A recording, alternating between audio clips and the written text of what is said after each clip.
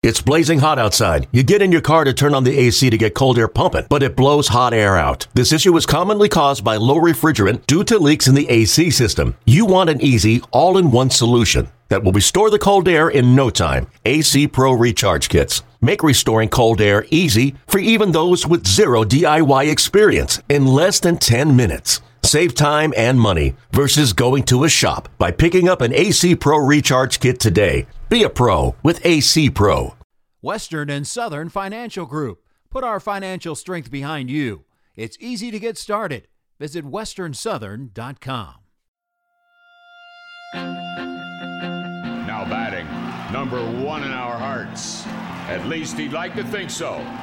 It's the Jim Day Podcast.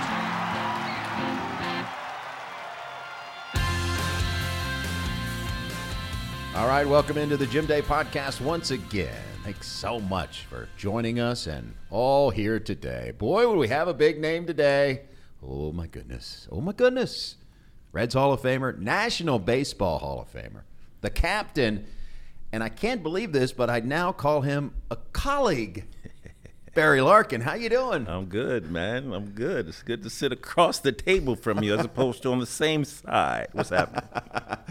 Not a whole lot. How is this broadcasting thing going? I mean, the broadcasting in general isn't new to you. You work at ESPN, MLB Network, but calling the games on a nightly basis for the Reds, what's it been like? Fun. You know, it's actually kind of an extension of what I did when I was playing, to be quite honest. That's kind of how I look at it.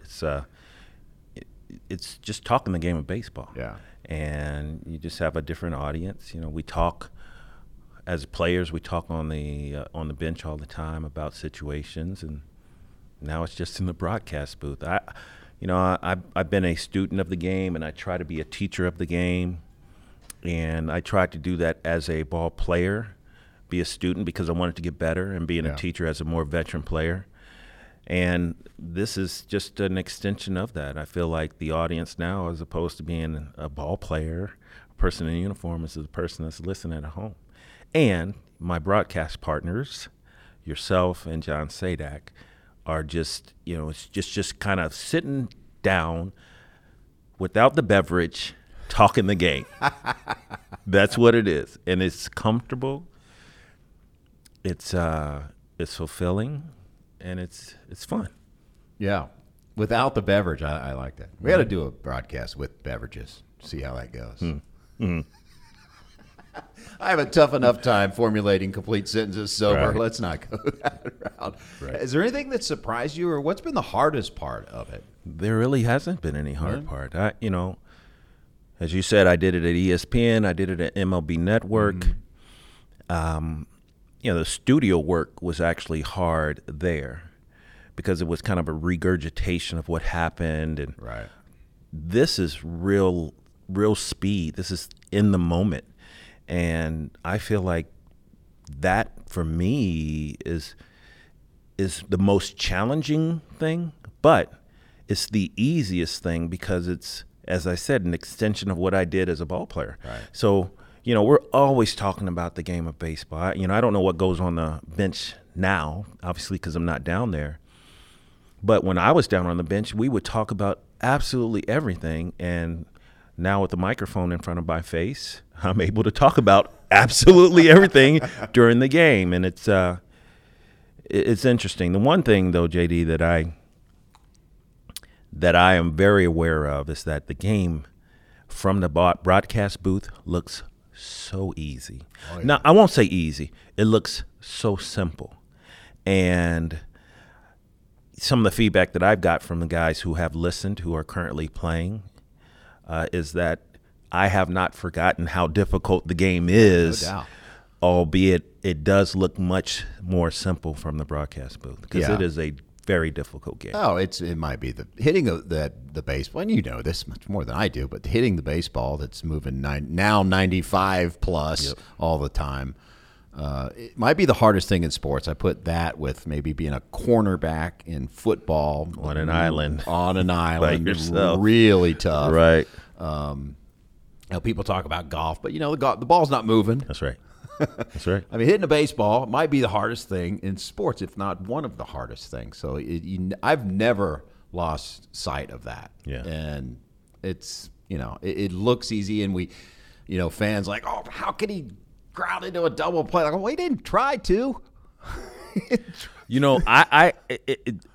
For me, there's the two words that I hear people use all the time. It's easy, and I like to use simple. It does look easy. It's no way is it easy.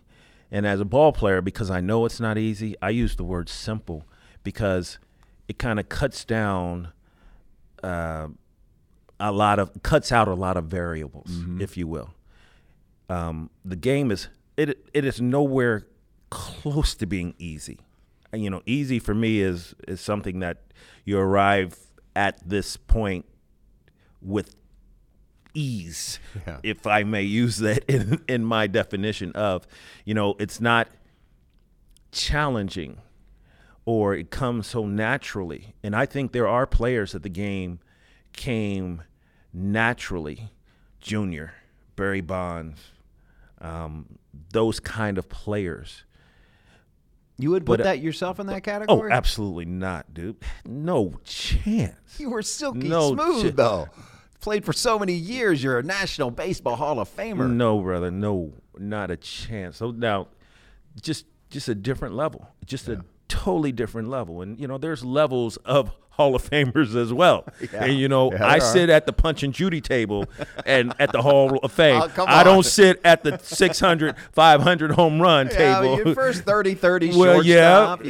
Yes. But so I don't use easy. I use simple because simple is this kind of a straightforward approach, and you can cut out variables, but it certainly is not even close to being easy. How much does it mean you're at the stadium, and on the facade there is number 11? That's awesome. I mean, there's only so many numbers up there, and we're true. talking about Cincinnati Reds, a storied franchise. I mean, how much does that mean? Oh man, it's incredible. Yeah. This ride, this journey, all of it's just been humbling and just incredible. And you think about some of the other numbers that are up there, from Sparky to Joe Morgan, my idol and Davey Concepcion, Johnny Bench, Tony Perez, just in Fred Hutchinson. If I'm missing any big people, clues up there. So, I mean, you look at it. Well, I look at it and I go, oh man. I mean, every time I come into these stadiums, still today, if I happen to look up there and see the number, and I don't go into the stadium and look up there. I mean, it just as I'm scanning the crowd or whatever it is, I look up there and I go, oh yeah, that was my number. And it's amazing. It really, truly is. Yeah, it really is. And I'm glad it's not number 15, because when he first came up, it was 15 number didn't 15. Look. It didn't look too good. I see those old shots of you in rookie season wearing 15. I'm like, God, that shit looks. It's not like you're wearing 87 or something, but it's like, wow, that looks strange back then. It didn't have the snake eyes. There's something about the snake eyes. There's no doubt. So when you came up, I saw a video the other day of when the first day you arrived in the clubhouse, and it was a young, look at Barry Larkin, and you're going around the clubhouse, you're shaking hands with everyone. You grew up here in Cincinnati, and drafted by the Reds, and ended up playing your whole career. But at that time, how much did it mean to make it to the big leagues? Do you recall any of that? I recall all of it. First of all, I got drafted out of high school in the second round. That was in '82. And I wanted to go to college, and the Reds still decided to draft me. And they tried to talk me into signing at that time, but I wanted to go to school. Yeah. And education was important to myself as well as my mom and dad, so they supported me in that decision. But it was tough because at that time, we didn't have any money growing up. And at that time, the Reds said, listen, you got drafted in the second round. Don't you want to be able to help your mom and dad financially?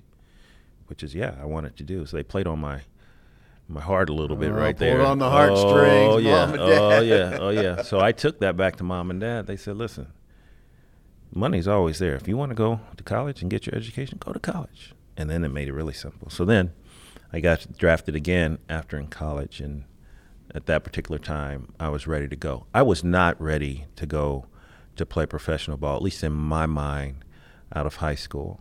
I was just so green. I had never really been away from home, just an occasional travel team opportunity with Papa Joe, Hayden, and, and Midland Redskins. But that was really it. Football games, we would go and come right back, and it wasn't like he stayed over. So I really didn't have much experience of being on my own. And what I heard about professional ball was that, they kind of throw you to the wolves and you're out on your own. You got to fend for yourself. And I had never, I still at that time wasn't even doing my own laundry, because my mother was doing everything. So decided to go to college and grew up a lot in college, and then got drafted in '85 again, and this time in the first round. And I was ready to go at that point. Yeah. Because I had some experience. I played on the Olympic team. We went to the College World Series. I spent all time by myself. And, I had a couple college roommates, and, and they were by themselves. So we were just kind of growing up together. Right. And I felt like at that particular time, physically and mentally, I was prepared. Got drafted, went right to AA, struggled, but won the Pete Rose Hustle Award in AA, and Nice. and we won the Eastern League. He's got a smile on his face right now. Oh, real, bro. So you growing up in that was my Cincinnati. guy. I'm Yeah. telling you, and I smile because every time we would go outside and play, if you're when we would come back home. Now this was as a youth. When we would go out and play in the grass, exactly where you're going. if your uniform did not have grass stains on the top of your knees, you did not do a Pete Rose slide. Exactly. And I don't think I ever came into the house without grass stains on the top of my knees. So when I went to AA and I won that award, I was like, this is how I interpret Cincinnati baseball. Yeah. And this is what I'm bringing, because one of my idols from Cincinnati is Pete Rose, and I am going out there and putting it down on the field. And that's exactly what I did. And then I won that award. We won the Eastern League Championship that year. It was amazing. Then I went back to school to finish up on the offseason, so I didn't play any winter ball or anything like that. And then the next year went to spring training, and I got called up and was in the big leagues ever since. But I do remember my first day in the big leagues. Actually, I got called up from AAA. We were in Denver, and got to the stadium late because the flights, there was weather here, there, and the other.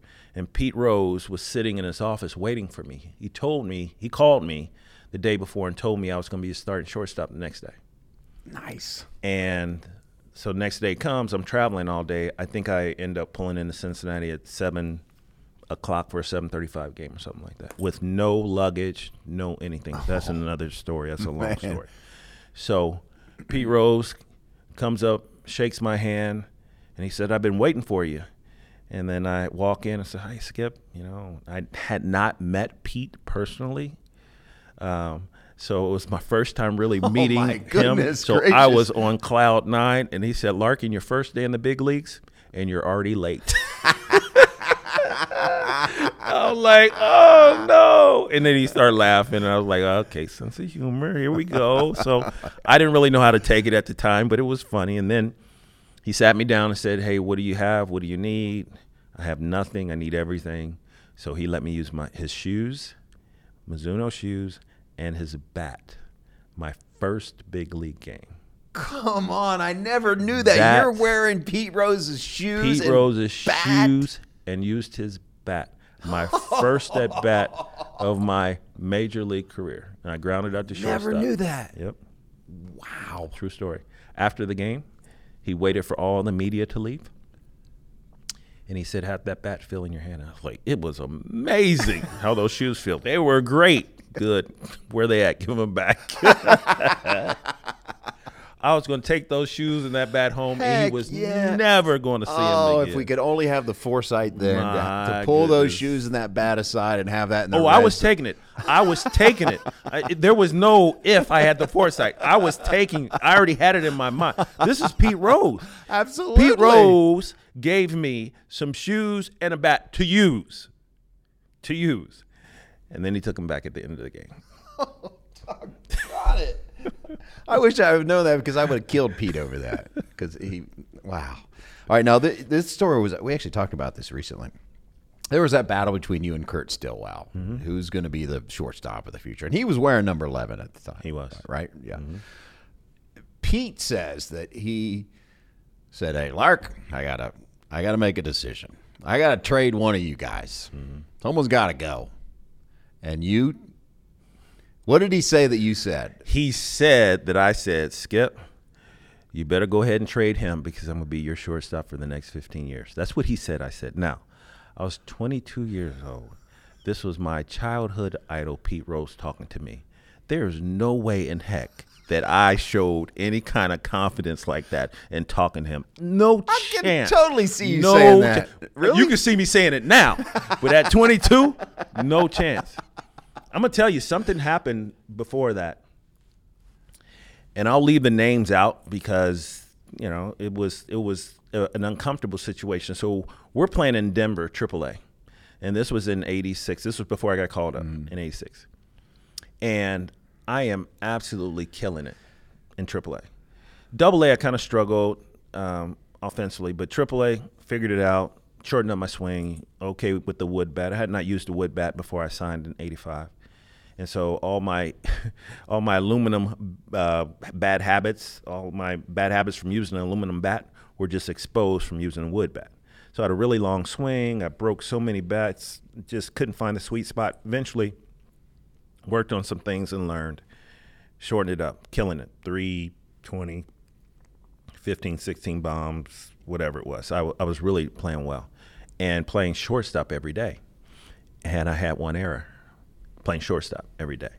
So we're playing, and this was in early August, and I get a call from the minor league coordinator to meet him down at the pool. We were in Denver, we were playing in Indianapolis. And so the brass drove down to Indianapolis to see the team play.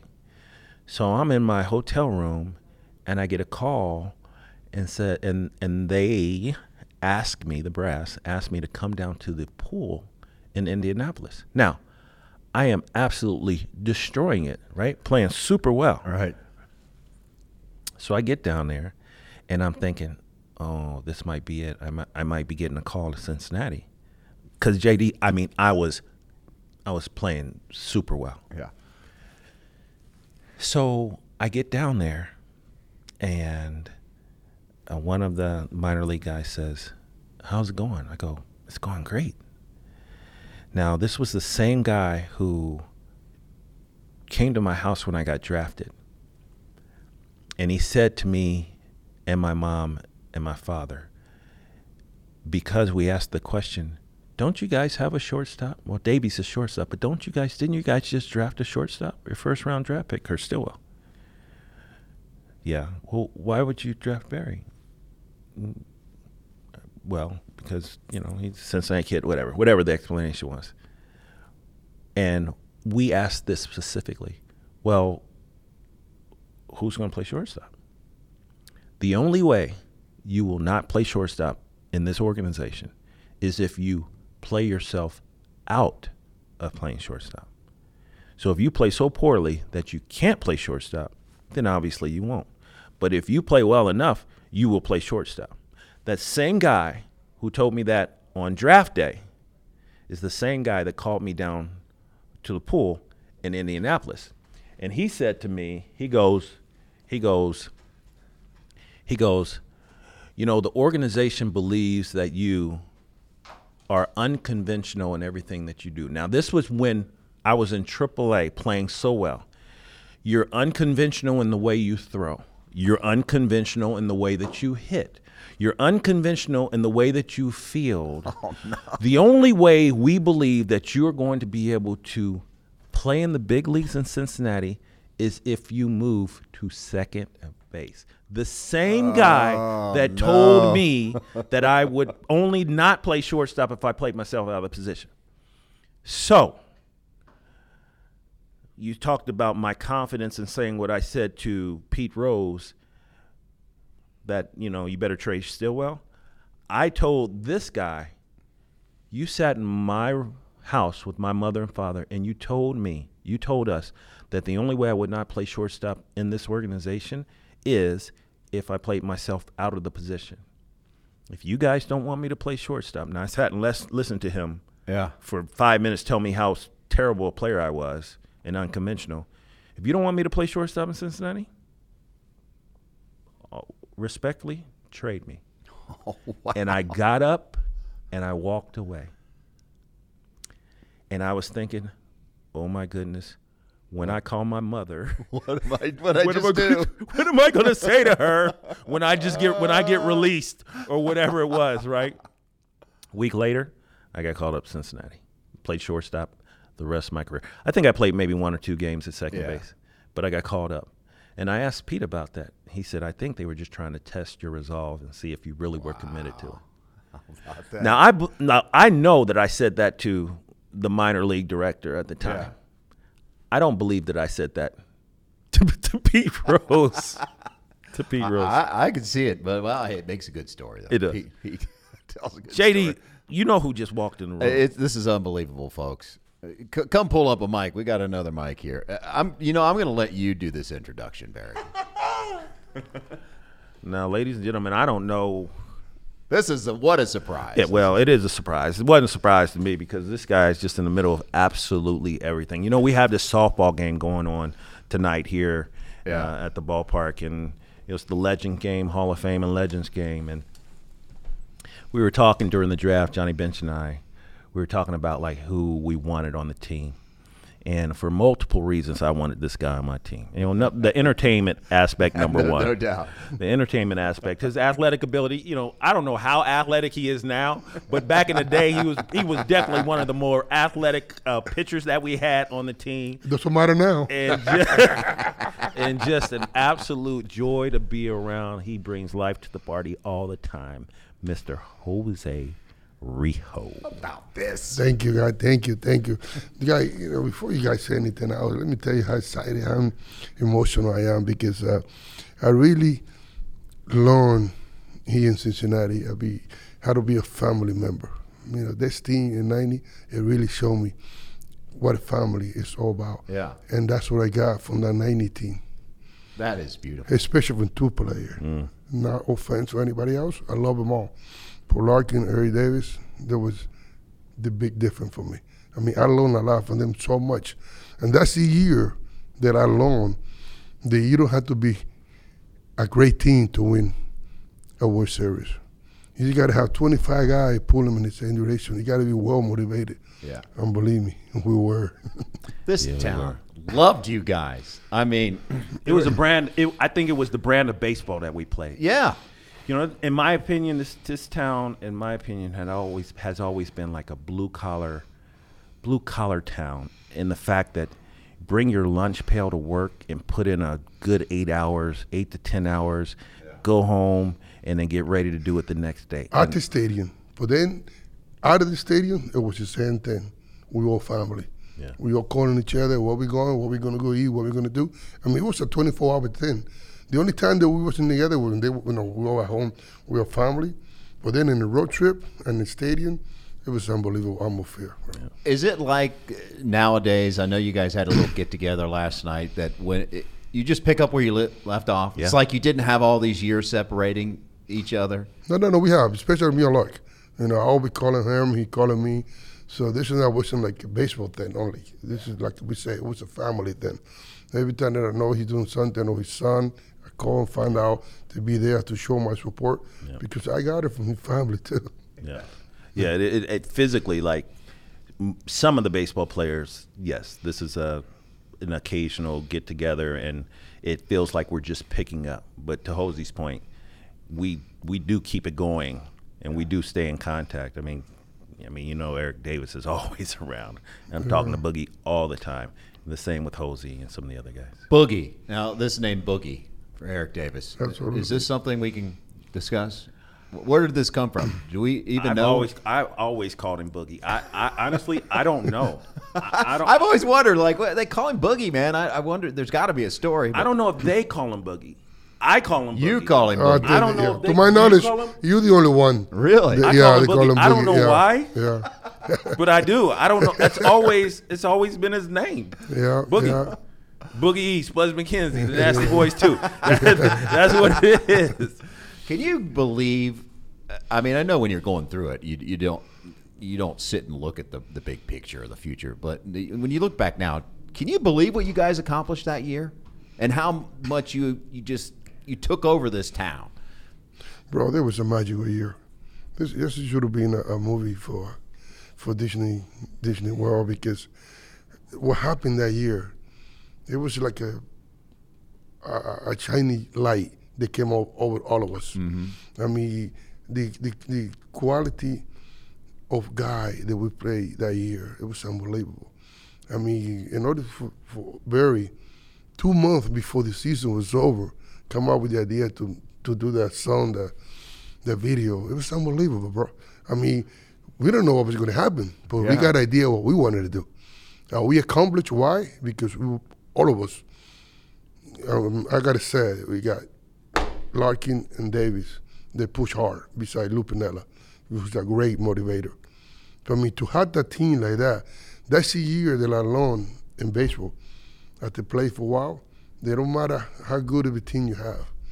If you got 25 guys motivated, pulling from the same direction, anything is possible. And believe me, when I see the devil, the demon that we face in Oakland, and sweep the guy, bro, I think, it's out of my mind. There's no way nobody going to tell me any different. That's the best World Series ever played. Yeah. And it's funny because that day when I wake up, I see the USA Today, and I saw the sport page, and they got the World Series. They got Oakland. They got 6 players.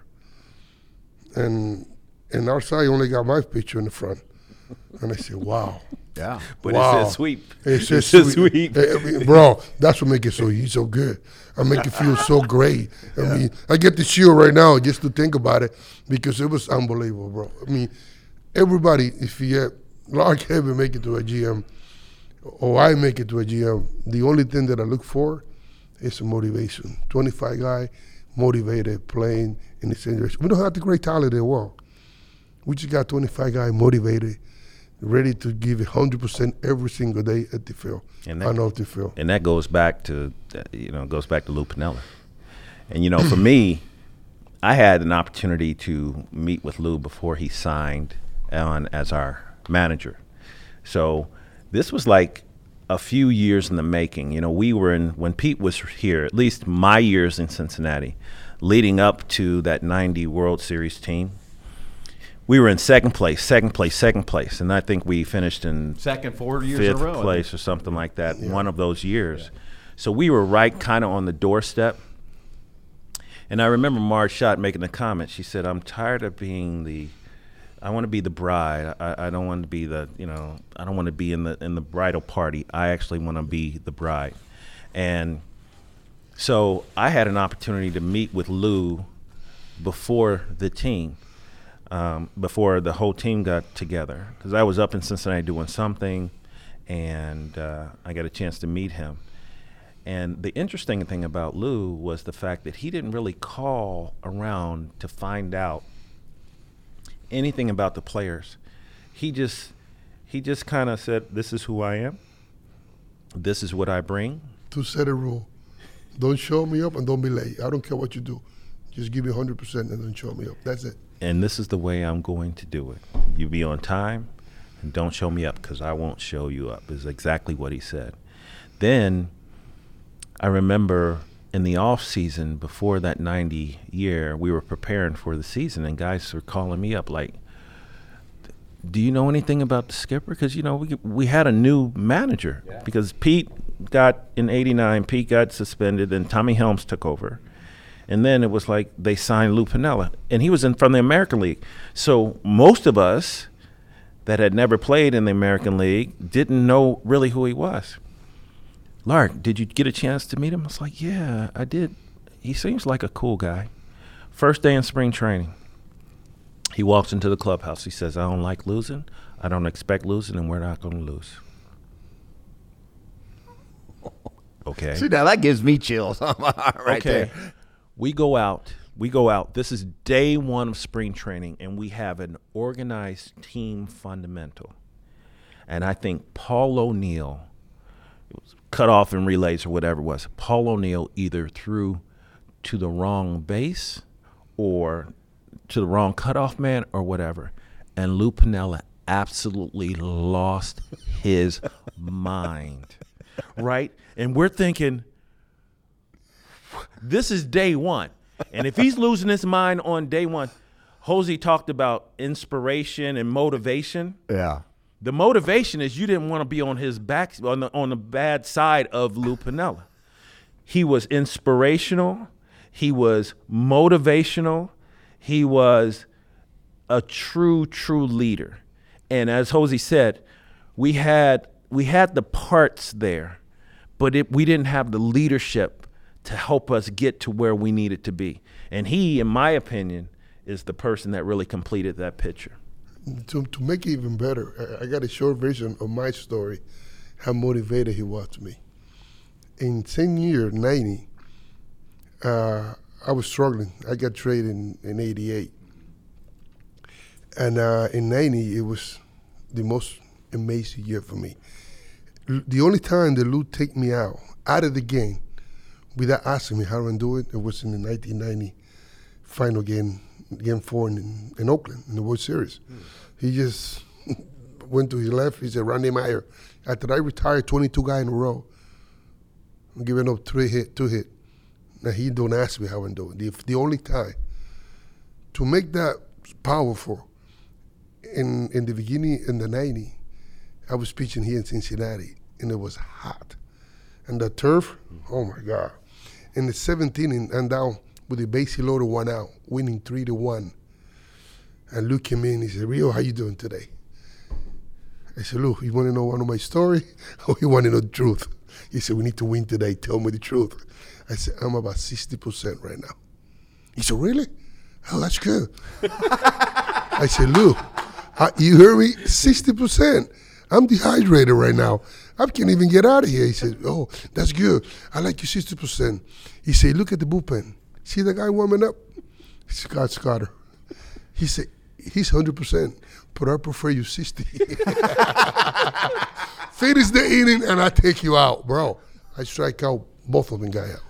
That's how motivated I was. That's how Lou it was. He said, that's when I learned so much from Lou Piniella. He was a great motivator. I see a lot of teams today that have such a great team, name-wise, but they're not motivated.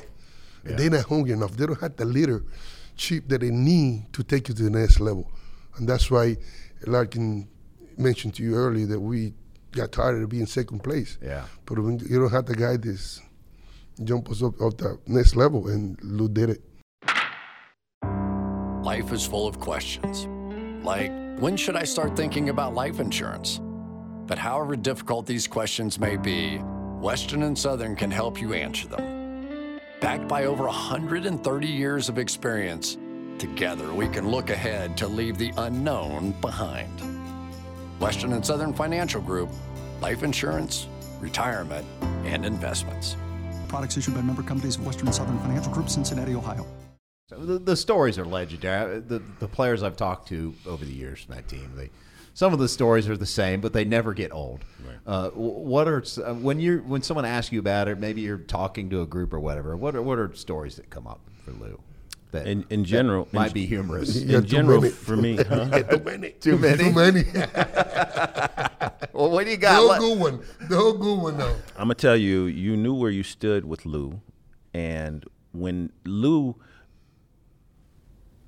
my relationship with Lou is special. He really kind of mentored me as far as post-playing career and all that good stuff too, right? So he would talk to me in retrospect about stories that happened when we were playing that he considered teaching moments. So he said, you remember the issue with Paul O'Neill in spring training when I lost my mind? That was a teaching moment. Do you remember when you grounded into a double play and I threw the bag into right field? That was a teaching moment. I have never, wow, that has been referred to many Not ways. a teaching moment. I've never heard it that way. A teaching moment. Do you remember? In his own way. Do you remember when I tossed over the spread and told you guys you don't deserve a spread after the game? It was turkey. It was turkey that night. Because Jose was sitting on the floor eating. Eating the turkey from George. That was a teaching moment. I eat my turkey, though. I eat my turkey. Wasn't Hatcher like sneaking a turkey sandwich somewhere? No, it was me. It was me. That was you? Yeah. But being the motivation, another story that came up in San Francisco, we lost like 11 games in a row, but we still in first place. And I'm pitching that day in San Francisco. And 0-0 in the sixth inning. And in the seventh inning, there was 2 men on base, 2 out. It was ground ball to Sable, and Sable made an error. So he was mad. He was very mad. So when we finalized the inning, I came over and we got a rookie pitching for the Giants that day, throwing Puff. And I said, God damn it, guy, let's go. Who's pitching? Zion? Let's go. Let's get this guy. And Sable came at the player in the bat, and he fouled the ball between the stands and the foul territory. And one of the fans stick his hand out, so they called Sable out. And he was even worse.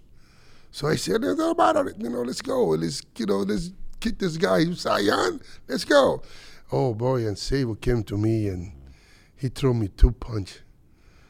And I said, "Wow, I hit him. Unfortunately." And then I hit him with a slider, though. Yeah. You hit him with a straight punch. I hit him with a slider. I went to the mounds that day, and I threw 9 pitches. Man, they didn't need take over. I just threw 9 pitches and strike or 3 out and left to the clubhouse. It was 8th inning. I wasn't going to pitch no more. I told Lou, that's enough. When I went in, I remember they got the good crunchy ice in San Francisco. So I told the guy, give me a drink. So I took 1 drink. He said, it was big, tall glasses. Give me another one. Because I drink it. So the guy said, Rijo. I said, please give me another one. I drink the other one. I said, give me 1 more. And leave that one in there. Because I know something going to happen soon. Oh, bro, look at me, and I can hear from the hallway. Medic! So as soon as everybody sit down, I was there with my shower and my towel. He said, Rijo, you fined $500. Sable, you fined $500. I said, I ain't going to pay no fine. I'm here trying to the guy trying to hit me. You crazy, I ain't paid nothing. I said, then I throw my shower shoe away. I said, give me anybody in this room that don't want to win game, Ken. Anybody. I was looking at Glenn Bragg. I said, I hope you don't get up. He was huge. He was big. And guess what? We won like 13 in a row after that day. Wow. And Lou Pinella, when we lose the first one, he said, Rijo, fight somebody else today. That's Lou Pinella. That's the motivation story. Another teaching moment. Exactly. There's a lot of stories like that happen in the clubhouse and on the bench, that you just don't. I'm glad he told that story. I know the story because I sat and I watched it.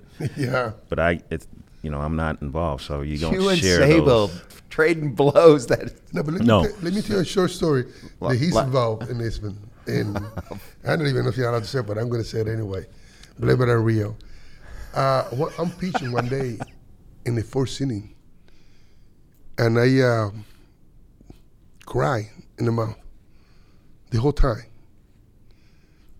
Ball 1, ball 2, and I'm crying.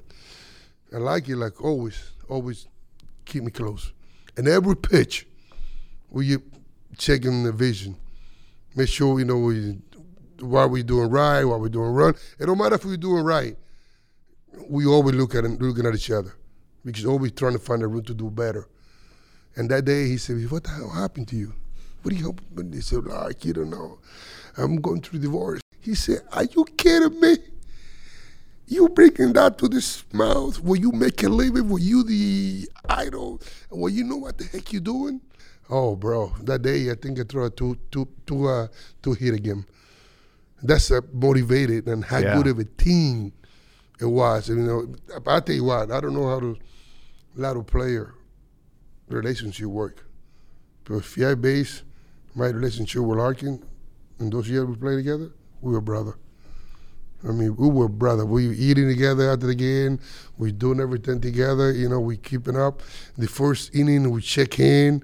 You know, he know what to expect. It was unbelievable. He would get 3-0 on a hitter. And he would turn and look at me in shortstop. He'd go, watch this. Or he would walk a guy and then he'd go, I'm about to pick him off. Watch this. And I'd be dang if he wouldn't either pick the guy off or strike the guy out with 3-0 slider, strike 3. Oh, there was a time. Big brother. Big brother. Big brother. Oh, my God. He's swinging the miss so hard. And he was so cocky. Who's that? Big brother for San Diego. Bip Roberts. Bip Roberts. Yes. Like, you look at me. I'm like, what are you doing to you? What are you going to do? Go ahead, finish. We're playing in San Diego, and Bip was doing well, and Jose was killing it that year. And Bip was either leadoff hitter or it was early in the game. And Bip Roberts swung at a ball that he thinks he should have crushed and fouled it off. And after he swings, his helmet falls off, and he's out there like, daggone it, like I missed that pitch. And then Jose said, oh, you want another one? Like screaming at him during the game. Get back in the blanking box. You want another one? Here it comes. Here comes another one. Strike 2. You want another? I swear to goodness on the field. You want another one? Here it comes. Get in the box. No, don't step out. Get in the box. Here it comes. Boom, strike 3. Now go down. That was awesome, though. That was awesome. You talk about, oh my goodness. That's the kind of team, that's the kind of fight that we had. That was every day. That was every day. That is phenomenal. But only that after the game is either Lark or Eric get the motivation and say, we going this place tonight. They got those limousine for everybody. That was for Eric. Everybody. That wasn't me. That was Eric. Eric paid for Eric? limos. That wasn't me. That was Eric. But I want to say this because I'm really motivated. When I came from Oakland, Eric Davis was cut my hair, bought me an earring and everything. So whatever we go out, he buy for food, he buy me clothes every day. Then in the second year, I signed my first contract with $10 million. And I said, Eric, I can't afford to pay you now. How much I owe you now? He said, Jose, you're not making enough to pay me. I love money. You know you know how you pay me? Do to other what I did to you. And that was a message. Pay it forward. I took it seriously. Yep. And it was beautiful. I'm so happy about being a member of the reorganization because it was a family. It was a family. It was a beautiful thing. Well, it came off to fans how close you guys were. Obviously you were great on the field, wire to wire, all of that. But it came off to fans because there's the Big Red Machine, and the next generation, that team is their Big Red Machine, and they love you guys as much, if not more. And it came off to the fans that you guys were that close, and it's a special, special team. I love that year. You know how I know where Larkin is somewhere or doing something? Because people seeing that, they call me. You bought a Larkin, I saw him over there. He doing this, he doing that. That's how they know how close, how beautiful my relationship was with Larkin. He should all been mentioned, and most of my story in the Cincinnati team is half of it. That's how great it was. And it was really interesting because many teams don't have a relationship like that. But in the team itself, pitchers have tendencies to hang out with pitchers. Yeah. Oh, always, yeah. And everyday players, hang out with everyday players. I can't tell you how often we would go out and it would be Norm Charlton and Rob Dibble and me and Joe Oliver.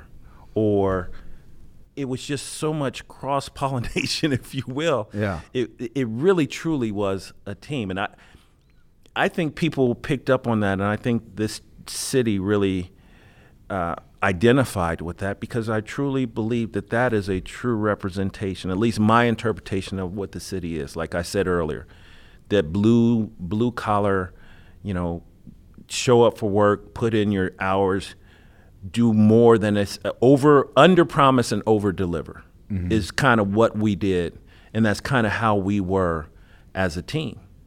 And I think Lou Piniella, I think we had the contents to get it done, like Jose said.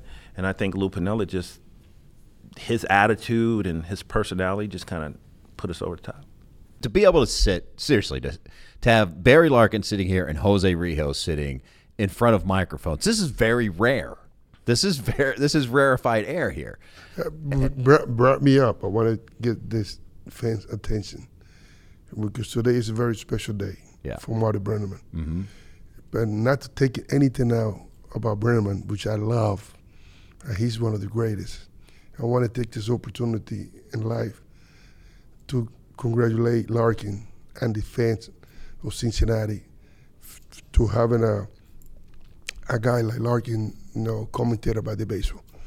He not only was a great player, how smart he was, and to see him now giving his opinion about the game today is a great plus, because he not fall in love with somebody that don't deserve love. Yeah. I mean, he don't say something that he gonna say something that people need to hear. Yeah. He tell you like it is, and believe me, he know what he's talking about.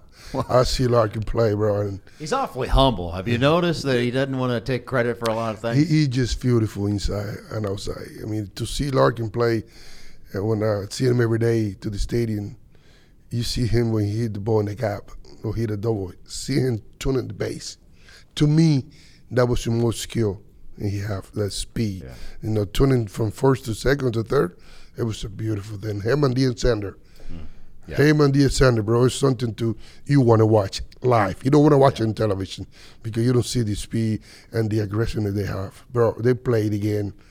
Lark played again the way he should be played again. And he's my idol. He's my role model. If I'm going to teach my kid how to be a player, he's going to be Larkin. Thank you, Jose. I know you deserve it. Don't take me because you earn it.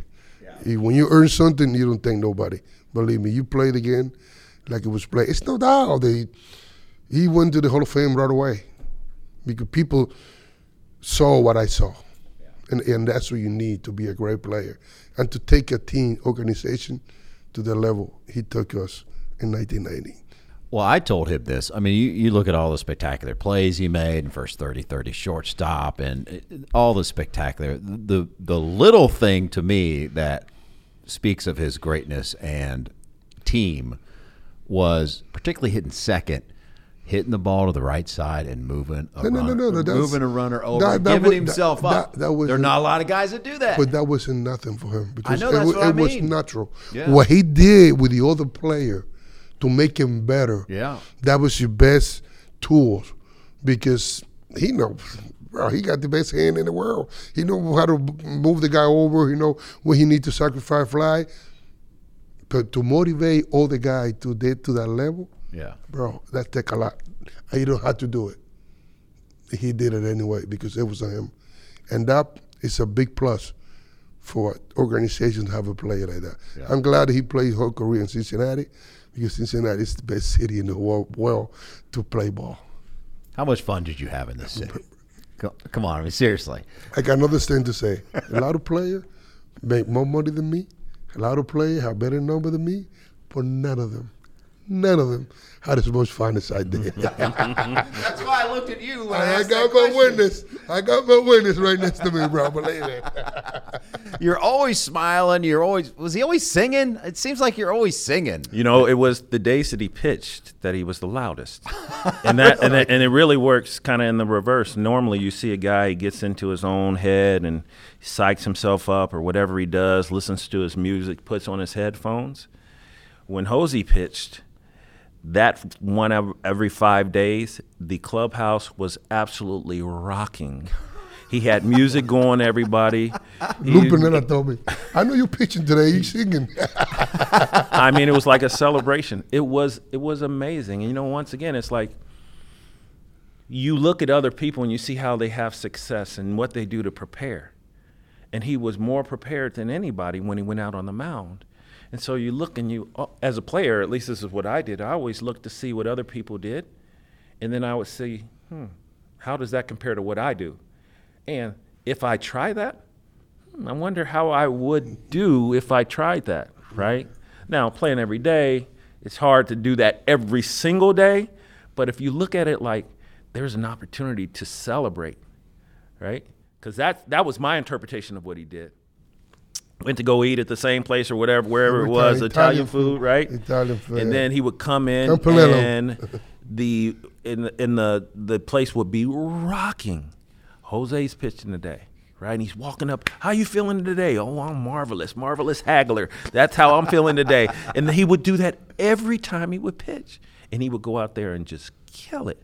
So I'm like, can I incorporate? Now, it wasn't my personality, you know, but it was his. And it was just interesting, you know, to see how different people prepare and do their thing to get themselves in that mindset. Was it the same way in the World Series? I mean, you're starting game 1, obviously, in game 4. Your World Series MVP. Was it the same way? Absolutely. Every star, bro. I mean, I came out from Dominican, from a little town that nobody even know. I remember when I first came up and they asked me, where you from? I said, Dominican. People not even know where it's Dominican. I said, next to Puerto Rico. And be able to come out of there and be who I was, I got to enjoy it every game. Because there's no way I was going to be doing something else productive if I was going to be a baseball pitcher. Yeah. So I enjoyed every day.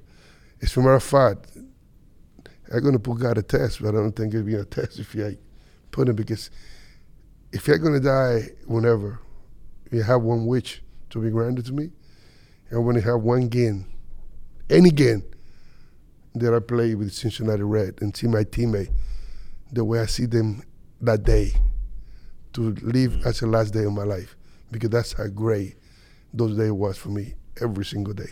Wow. That's deep. That's deep. Wow. Yep. You're not kidding. Nope. Goodness gracious. Not at all. How much does a World Series MVP mean to you? No, but it doesn't mean much if you don't have the good of the time that you did to get there. Mm-hmm. I mean, what we just talking about, all those beautiful story, all those beautiful moments, and make you get the MVP in the World Series. One day celebration, because what you work for 8 months is pay off that one day. You celebrate it, okay, fine. But what got me there is made me who I was. Yeah. And I don't want to say one day it wasn't enough. It was the whole my career, what I learned with my teammates, which I'm very grateful. It just make everything so beautiful for me. It was like, for me, him winning the MVP was kind of like a culmination of what he did for the organization and the city and the team that year. It was fitting. It was either him or Eric Davis or the Nasty Boys. And I think the Nasty Boys got something in maybe the league championship series, like Dibble and somebody else. I think it was Dibble and Myers got co-MVPs. Right, something like that. But I thought it was fitting. I thought it was fitting for him to win the MVP, just because I'm good friends with Ricky Henderson, and we talk about how dominant this dude was, and he said, "Lark, now Ricky does not give out compliments very often." Except to himself. Well, he talks about Ricky in third person. Ricky. Like, Ricky. Oh, Ricky. Ricky.